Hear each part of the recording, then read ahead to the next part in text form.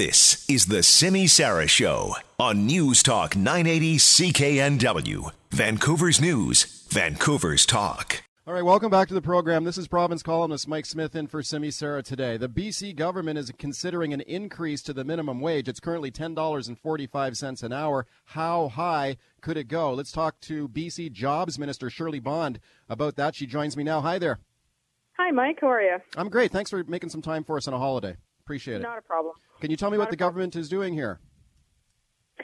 Well, last year we committed to letting business know in the spring of each year what the increase to the minimum wage would be, and there has now been a plan to have an annual increase to the minimum wage. And so when I reviewed what the intended CPI increase would be for this year, I, in discussion with our Premier, didn't think that it necessarily reflected the economic circumstances that we have in British Columbia today.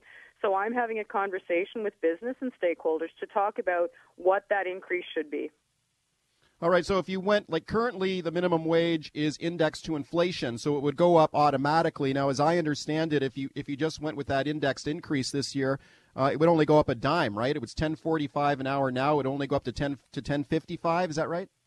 That's exactly right, Mike. Yeah. And obviously, you know, when you think that British Columbia is leading the economy across the country, when you look at our job creation numbers, all of those factors, when you look at that automatic indexing to CPI, it would be 10 cents. And the question that the Premier and I have is, you know, is that fair to minimum wage workers in the province? Do we need to consider an additional bump to the 10 cents? And so that's the conversation that I'm having with stakeholders. Okay, we're hearing it. Maybe it's going to go to $10.75 an hour. That's what I heard Keith Baldry report last night, so it must be true. Well, I can tell you we haven't made a decision yet about what the amount would be. I thought it was very important. I certainly hear from Irene Lanzinger, Organized Labor, and many organizations regularly about what their view is, but I thought it was only fair to go back to our business stakeholders and talk to them about the impacts of an additional bump to the minimum wage. And we do have to remember this is about balance. It's about making sure we're not impeding job growth, but at the same time being fair to people who are earning minimum wage in the province. And I should tell you this, Mike, that when I look at the numbers of people earning minimum wage, we're seeing those numbers continue to drop. Last year there was about 117,000 people in the province. This year it's 93,000 people. So even though the group is smaller, you know, we're looking at a CPI increase of 10 cents, and you know, the Premier wants us to think about whether that's enough. Okay, speaking of Irene Lanzinger, the head of the BC Federation of Labor, they are campaigning for $15 an hour. What do you think about that?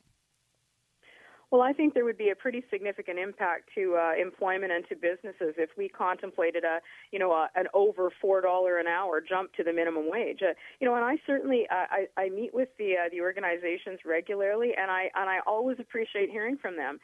It is unlikely that we are going to be looking at a $15 minimum wage in British Columbia. When I look across the country, when you look at where other jurisdictions are positioned, the vast majority of them are in the higher $10 range, some of them approaching $11. So, when you are the province that is leading economically across the country, I think this is a very appropriate time for us to ask ourselves the question, what is a balanced and reasonable approach to the increment that we will announce shortly? Okay, if we went to $10.75 an hour, if we're just kind of ballparking this, that would put us around in the middle of the pack compared to other provinces in Canada. But wouldn't $10.75 an hour still be very low? I mean, people would still be under the poverty line making that much money, right? Well, and again, we haven't made that decision. And yeah. Again, for me, Mike, it's, I also have to keep in mind what it does to the business side of the equation. There are many small businesses in British Columbia for whom there would be a significant impact with a large jump in the minimum wage. And, so from my perspective, let's look at what the balance is. And we also have to look at who's earning the minimum wage. And I think that we need to spend more time thinking about that. There's about 93,000 people in the province earning the minimum wage. Many of those are servers, so they receive the serving wage plus their tips and benefits.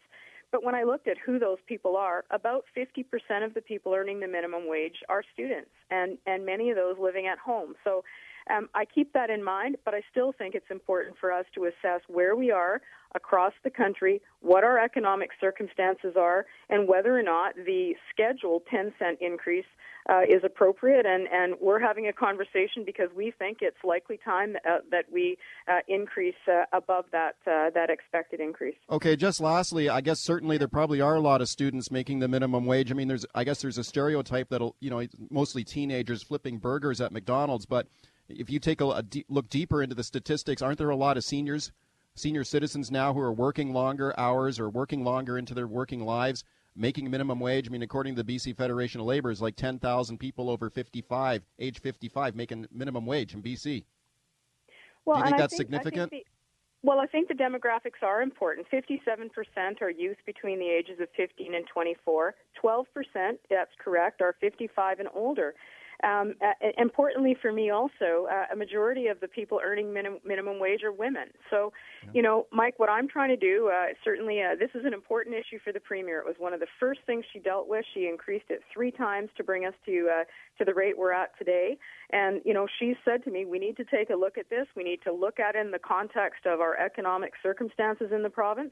That's what we're doing, and I can tell you this, there are going to be strong opinions on both sides of the argument. Business is going to say, especially small business, that you've got to be careful about what the increment is, and we're going to have on the other end of the spectrum organized labor saying it needs to be $15 an hour. So we're going to try to be reasonable. We're going to look at where we stand with other jurisdictions across the country and try to find a way to have a reasonable approach to this as we move forward. Thank you for making time for us today. I appreciate it. No problem. Anytime, Mike. Thanks. All right. That is Jobs Minister Shirley Bond. Let's take a quick break. When we come back, instant analysis with the aforementioned Keith Baldry from Global TV. Broke this story last night. Stick around. This is News Talk 980 CKNW. Vancouver's News, Vancouver's Talk.